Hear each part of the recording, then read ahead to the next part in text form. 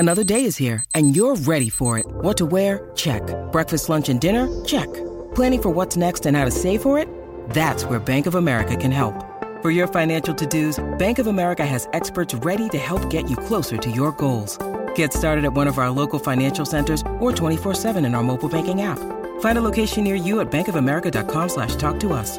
What would you like the power to do? Mobile banking requires downloading the app and is only available for select devices. Message and data rates may apply. Bank of America N.A., member FDIC. One of Penn State's 2021 recruits decommits and then recommits over the weekend. James Franklin is down to 2 members of his original Penn State coaching staff. Penn State wrestling adds another nationally ranked recruit, and Penn State basketball now considered a lock for the NCAA tournament. I'm Dustin Hawkinsmith from Penn Live. We'll tackle all those headlines right here on the Penn State Update.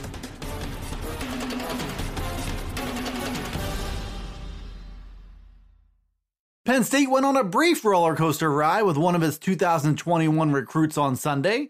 Harrisburg High School offensive lineman Nate Bruce posted to Twitter that he was decommitting and exploring his options. That tweet then disappeared, and it later surfaced that Bruce was indeed still committed to Penn State through the ups and the downs. Bruce is a 3-star offensive lineman who is listed at 6'4" and 325 pounds. He tweeted later Sunday that he started falling for the fake love from other programs and had a brief moment of weakness in his commitment to Penn State.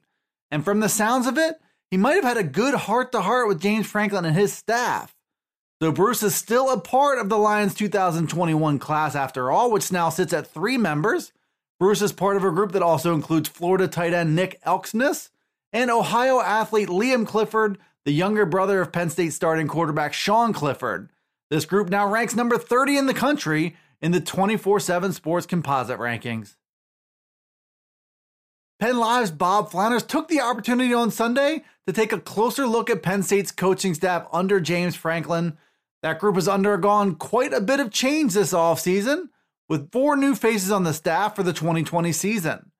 Offensive coordinator Kirk Shiraka arrives from Minnesota. Offensive line coach Phil Troutwine comes from Boston College. Wide receivers coach Taylor Stubblefield was hired away from Miami, and John Scott Jr. was most recently hired as the Lions defensive line coach out of South Carolina. The hiring of Shiraka and Scott removed 2 of the original members of Franklin's Penn State staff. Just 2 of those assistants are left, and defensive coordinator Brent Pry and cornerbacks coach Terry Smith. Turnover is at perhaps an all-time high in college football, and it's being reflected now in Franklin's coaching staff. And in many respects, the way Franklin hires for these positions will determine if Penn State can continue to close the gap on the national elite programs. Penn State's wrestling program landed another high-profile recruit on Sunday afternoon, and this one's from right down the road in Lewistown. In Mifflin County, junior Trey Kibe, who's ranked number 2 in the nation at 170 pounds. Kibe is a reigning state champion as a sophomore and a favorite to win another one as a junior this March. The only wrestler ranked ahead of him at 170 pounds in the country is Michigan's Alex Funcundo, who is also committed to wrestle at Penn State. Throw in younger upperweights on Penn State's current roster in Carter Starachi, Aaron Brooks, and Michael Beard, and it's fair to wonder what Cale Sanderson is going to do with all that young talent at roughly the same weights. Kibe told Penn Live on Sunday that the current plan is for him to start his Penn State career at 184 pounds, with the idea that he could perhaps take a redshirt season when he arrives, and then maybe later grow into a 197-pounder. Either way, Penn State continues to land some of the nation's best young talent, and it'll be fun finding out how Cale Sanderson plans to use it. Penn State basketball is one of 13 teams now considered a lock for the NCAA tournament. This is according to ESPN's John Gassaway in his NCAA Bubble Watch breakdown.